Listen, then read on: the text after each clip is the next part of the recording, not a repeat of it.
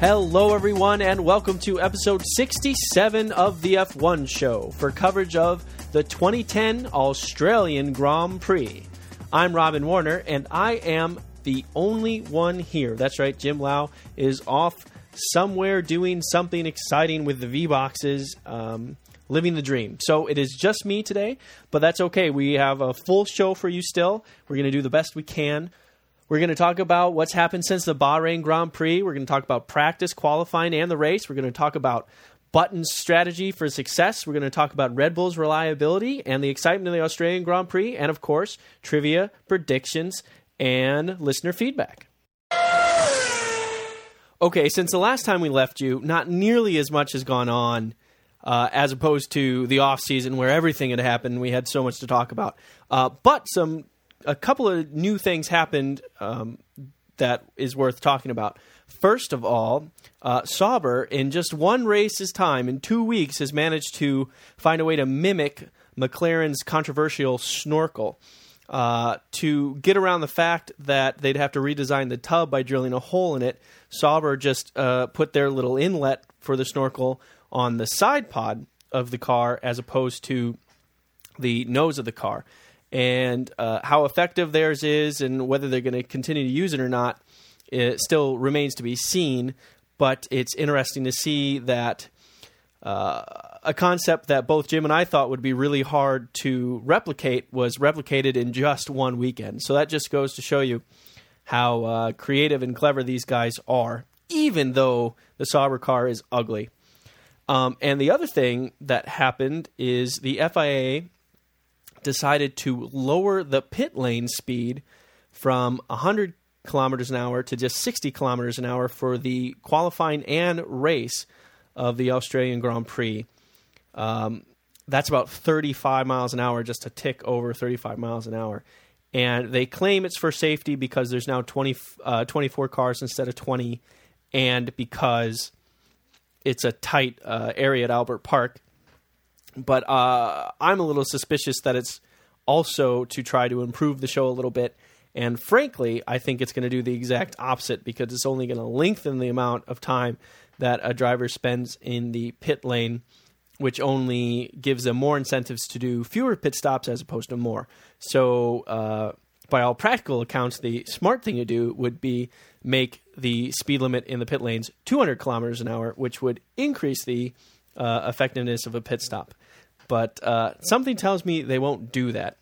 Actually, we had a little bit of a debate at my work about this, and one thought was that Formula One could take an example from NASCAR, and NASCAR doesn't have speed limits of any kind that I'm aware of, but what they do is no one is allowed over the pit wall in a NASCAR race until the cars come to a complete stop. So what you could do is do away with a pit limiter, but say the car has to come to a complete stop before anyone can enter the hot pit area and work on the car. I don't know, just a thought. Anyway, fortunately, there's, like I said, a lot less to talk about, so we can move on. So I'm sure you guys are all wondering, what did I eat for dinner? Of course, it is our tradition to eat the local food of the racetrack for dinner, but because Jim bailed on me, I had no one to have dinner with, and because the best suggestion I had for dinner, we heard the usual Vegemite, which was great, but James Payne suggested that we try kangaroo steak. I'll be honest, I didn't really look, but I didn't think I would find it, so to be honest, I had leftover spaghetti, so not exactly the most thrilling local meal, but I promise that Jim and I will make up for that. We're going to do something very authentically Malaysian for the next race. So I let you guys down. Someone tell me that they had a really nice, authentic Australian meal, and I will feel better.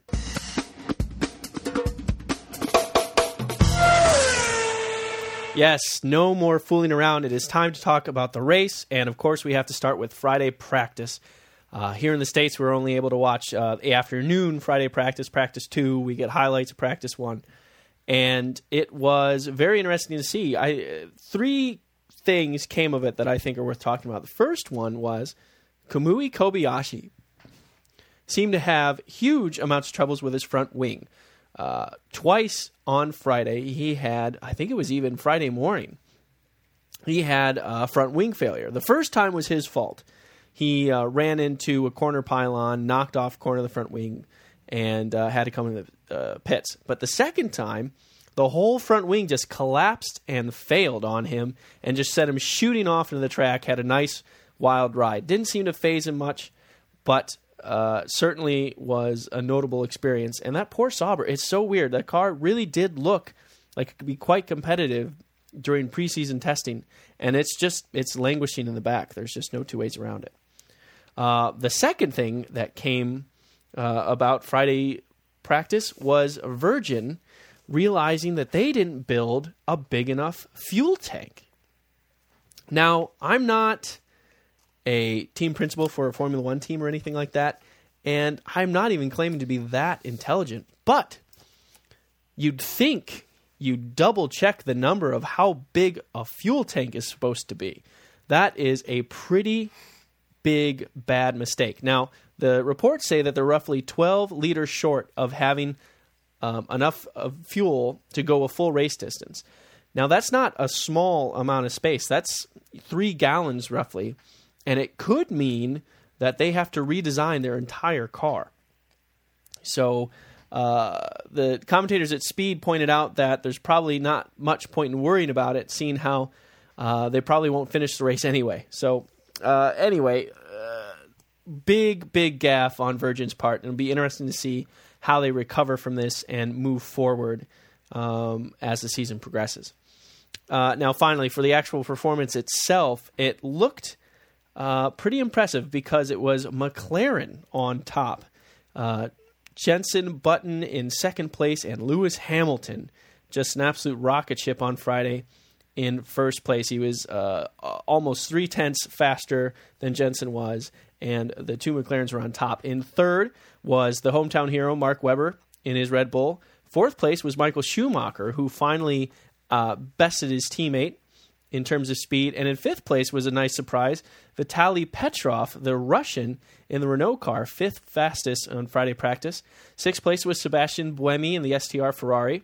And then both Force India cars were in the top 10. Adrian Sutil, 7th. Vit Antonio Liuzzi, 8th. Rubens Barrichello was 9th fastest at the end of the afternoon. And Nico Rosberg was the 10th fastest car in his Mercedes. So, of course, that leads us to qualifying, and it was fantastic. First and foremost, it rained in qualifying. In fact, right before Q1 started, it just started spitting rain and threw everyone for a loop. And it proved to be rain on and off with dry parts for each session, Q1, Q2, Q3, but rainy parts for each session as well. It was really fantastic to watch. Strategy, people getting times in early. For example, when we got to Q3, people all rushed out with 10 minutes to go to try to get a lap in case it started raining. And everyone actually was pretty well behaved. It was pretty remarkable. One notable exception was Lewis Hamilton. He timed things wrong in Q2. He got caught up in traffic at the wrong time, and then it started getting just a little bit wet. His tires fell off, and he was out in Q2. Lewis Hamilton did not progress to Q3. He ended up qualifying 11th. He was very upset.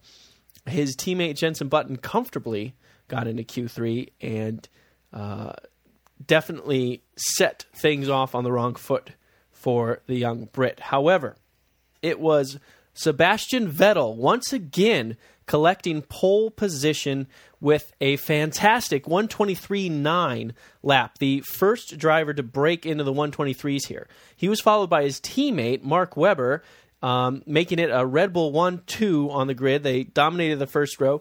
Red Bull was actually, Mark Webber was actually quite upset that he didn't get pole in his home race, but the fact that he was on the front row was a sterling effort indeed. Ferrari was led with Fernando Alonso in third, and Jenson Button in fourth place in the McLaren Mercedes, which definitely begs the question, where would Hamilton had come had he made it to Q3? Fifth place went to Felipe Massa in the second Ferrari. Sixth and seventh place was all Mercedes GP. Nico Rosberg once again faster than Michael Schumacher. 8th place went to Rubens Barrichello in the Williams Cosworth. And the 9th went to Robert Kubica, in the Renault. And Adrian Sutil snuck in to get 10th spot for Force India, ahead of Lewis Hamilton, I might add.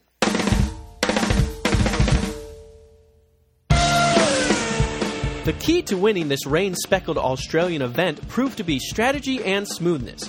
But pole sitter Sebastian Vettel didn't know that, as he immediately started to pull a gap on the field after the lights went off at Melbourne. The only one within spitting distance of the young German was Ferrari's Felipe Massa, who managed an all but perfect start to jump to second from 5th. As the track started to dry, the top qualifying McLaren, piloted by Jenson Button, was first to make the call to ditch the Inters for slicks on lap 7.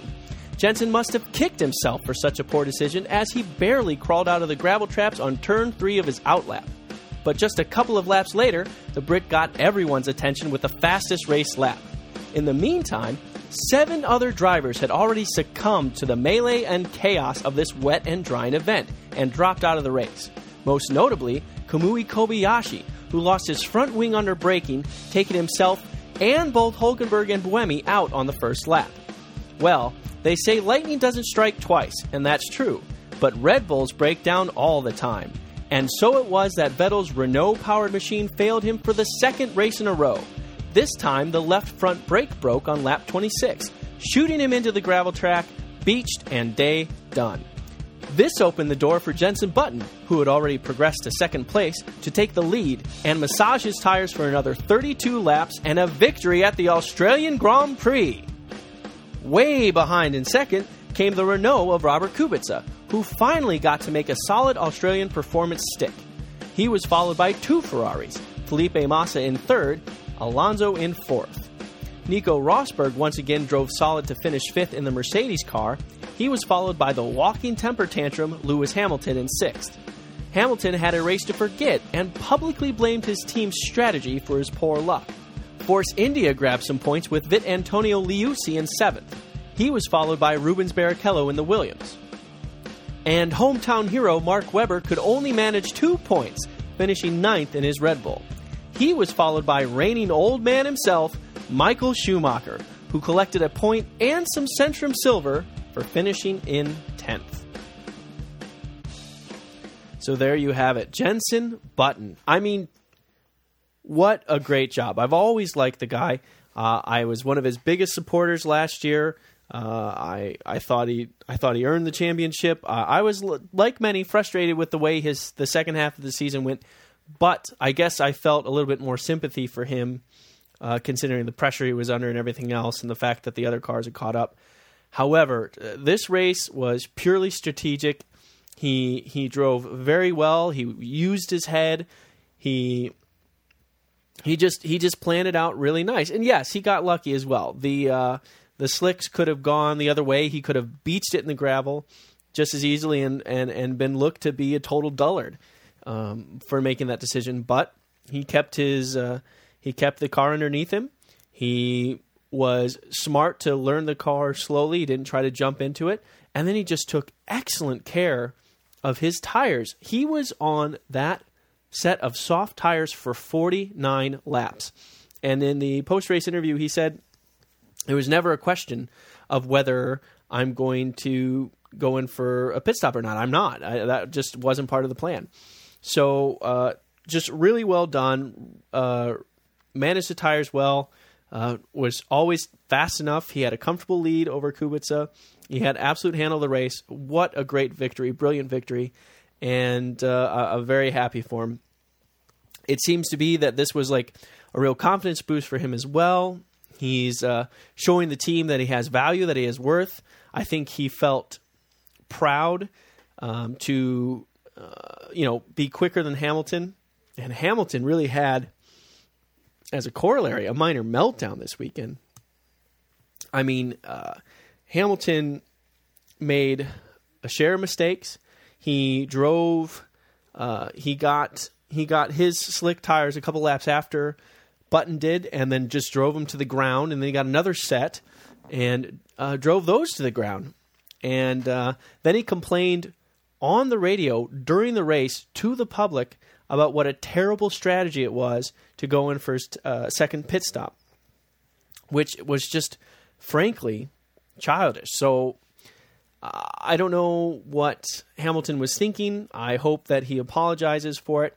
I have read a report saying that Martin Whitmarsh just said, well, Lewis Hamilton's a very passionate driver, and he was just being passionate. So that's about as good as he can expect from a team that he just dogged on, a team that really brought him up ever since he was a kid. So I was just amazed at that.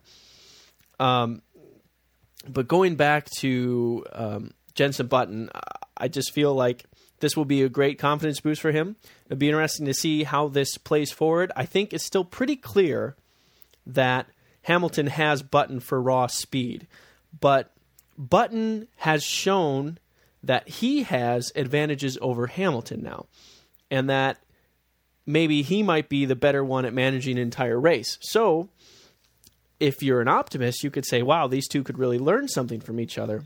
And if you're a pessimist, you could say, wow, this could really melt down.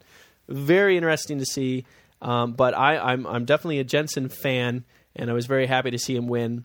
I do hope that Hamilton apologizes for what he said to the team and that he can move forward and do well in Malaysia. Now, speaking of doing well, Red Bull has their work cut out for them. Vettel has done everything he can do for this team. In 2 races' time, he has taken this car and just blown everybody else away. The only person that even got close to him in qualifying today was his teammate, and it was teammate at his home race. And Vettel was still quickest. Vettel drove brilliantly in Bahrain, only to have a spark plug screw him up, and he still salvaged 4th place. And then he drove brilliantly again today when he had a tire failure. So now that this is 2 races in a row, it's definitely not just a fluke. It could be 2 flukes, but if they have much more reliability issues like this, it's going to very seriously hurt their championship prospects. And the car is fast enough, and Vettel's fast enough to win a championship this year. So one of the big questions that's going to remain, and we're going to have to keep an eye on, is did Christian Horner make a mistake by allowing Adrian Newey to continue to develop the car throughout the month of February, as opposed to getting the car on track and starting to put some miles on it to get through some of these robustness issues? Ferrari has put tons of miles on their car. It's not as fast as the Red Bull, but it's obviously holding up. And the other question they have to ask themselves is, how much patience is Vettel going to have? If this car just proves to be unreliable and someone else offers them a sweet deal, be it McLaren or Mercedes or Ferrari, I don't know. I don't know what's going to stop Vettel from taking it. So I think that's a pretty big issue for Red Bull. 2 races in a row, that gets pretty unacceptable pretty fast at this level. But I think more than anything, all of us can breathe a big sigh of relief that this was not a repeat of Bahrain's boredom. Australia was fantastic from Friday morning onward. It was exciting to watch. The passing was great. The excitement was great. The rain mixed it up was really nice. It was just, this is what we wanted to see in Formula One. We got to see teammates battling each other. We got to see teams battling each other.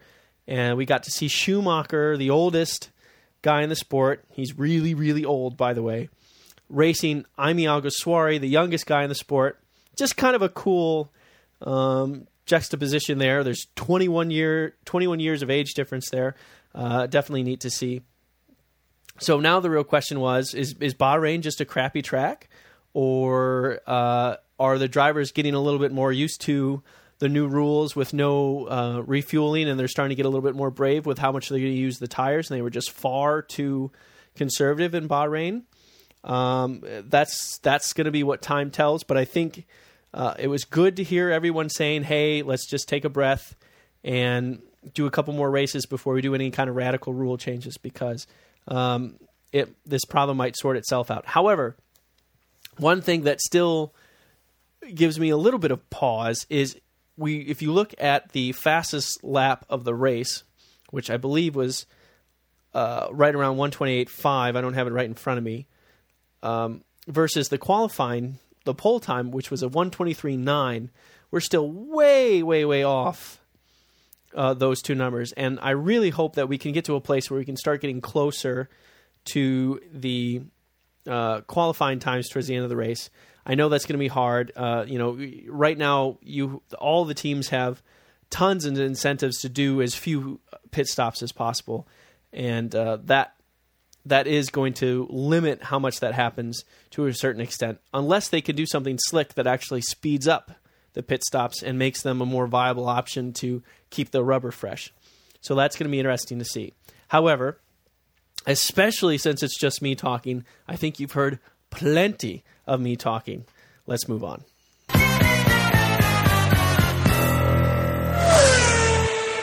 And that sound can only mean one thing. That's right, it is time for listener feedback, my favorite part of the show, because we get to hear a little bit about what you guys want to tell us. We get to talk about the Facebook page, which is awesome. We get to talk about Twitter, which is for kids. And we get to talk about emails. And we happen to have an email from Colin McKinstry, who wrote, "Hey boys, your show was far more interesting way to spend an hour than watching the GP. Bloody boring race." Of course, he is referring to the Bahrain GP.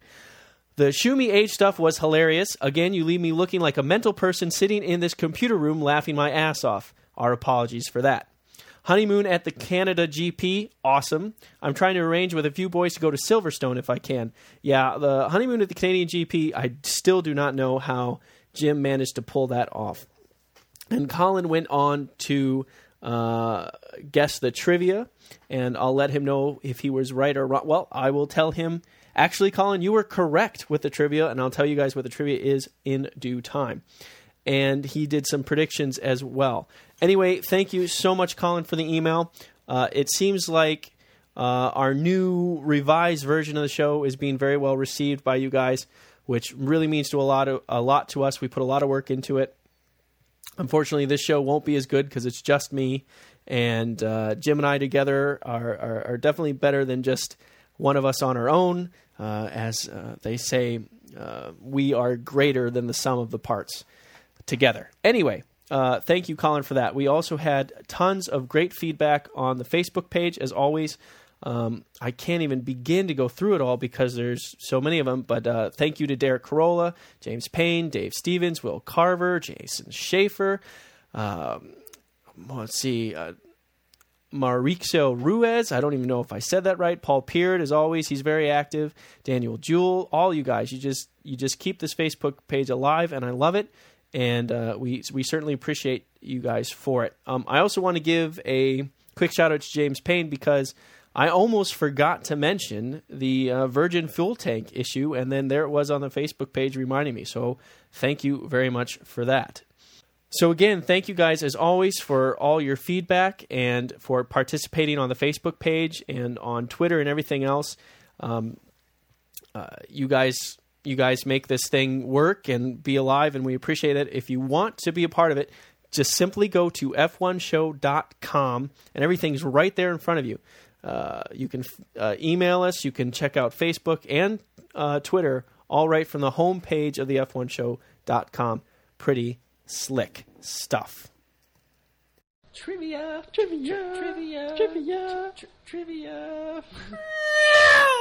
Right, trivia. Now, last week or last race, I gave you guys what I thought was kind of a softball, kind of a warm-up question to get into the spirit of trivia.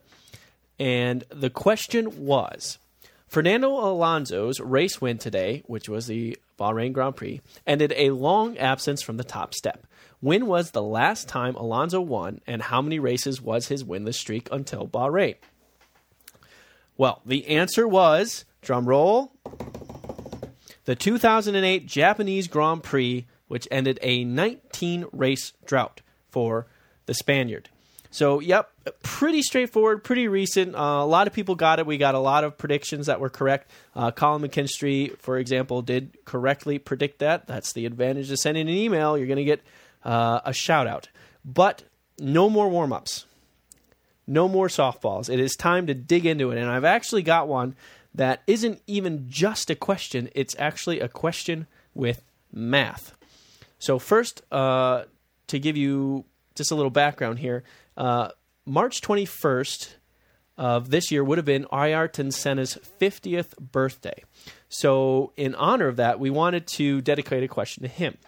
And the question is, how many races would Ayrton Senna have won if his career lasted as long as Michael Schumacher's through 2006? We're not including the 2 races he's raced now.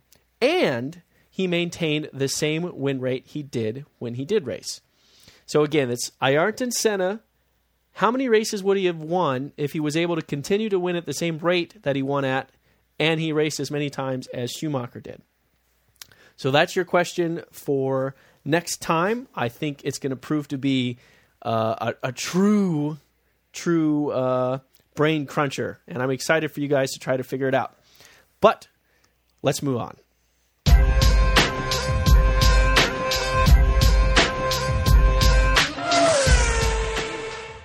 Yes, it is time for predictions. And, of course, Australia proved to be a brilliant race with a lot of twists and turns and a lot of things that would be very hard to predict. But us brave souls at the F1 show predicted anyway and came out not too bad, in fact.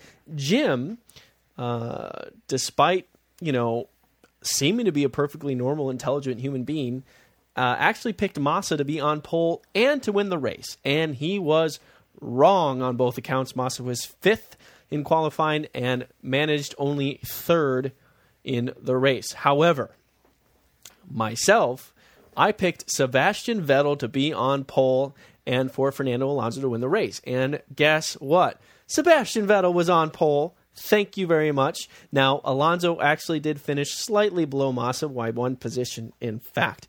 However, according to our new points scoring system, I got 3 points for this race, and Jim got 6, which means I win. And according to Jim's rules from Bahrain, he now owes me 3 Cokes. We also, as we talked about doing before, we are now including fans' prediction in this as well. And this time, we selected from the Facebook page Willem Cranendonk. I don't know if I pronounced that correctly. If I didn't, I apologize. But he picked Michael Schumacher both on pole position and to win the race. Sadly, that wasn't even close. Schumacher qualified 7th and finished only 10th. Willem, you got 15 points. Not looking too good for the fans. And you guys are going to have to claw that one back. However, thank you very much for playing. Now, if you're curious and if you listened to our last show, you understand that we now have a statistical model. Well, just by sheer coincidence, the model and myself happened to predict the exact same thing, which was Sebastian Vettel on pole and Alonso to win the race. So the model actually did quite good this time, 3 points total. So very good. However, the model is starting with a setback because for the first race, the model selected Jenson Button to be both on pole and to win the race. So total, Jim and I are still beating the model, but this is where the model is going to start to shine and really give us a run for our money. So it's going to be very interesting to see how that progresses. Now, moving forward, it's time to predict the next race, and alas, Jim is not here. Now, I could be petty and just throw him under the bus since he's not here to predict and just predict awful things for him. Predict new teams, new drivers with no experience in bad cars, and that's exactly what I'm going to do. So Jim, for the Malaysian Grand Prix, is going to pick Jarno Trulli on pole position, and I don't know why he thinks this, but he actually says that Bruno Senna is going to win the race.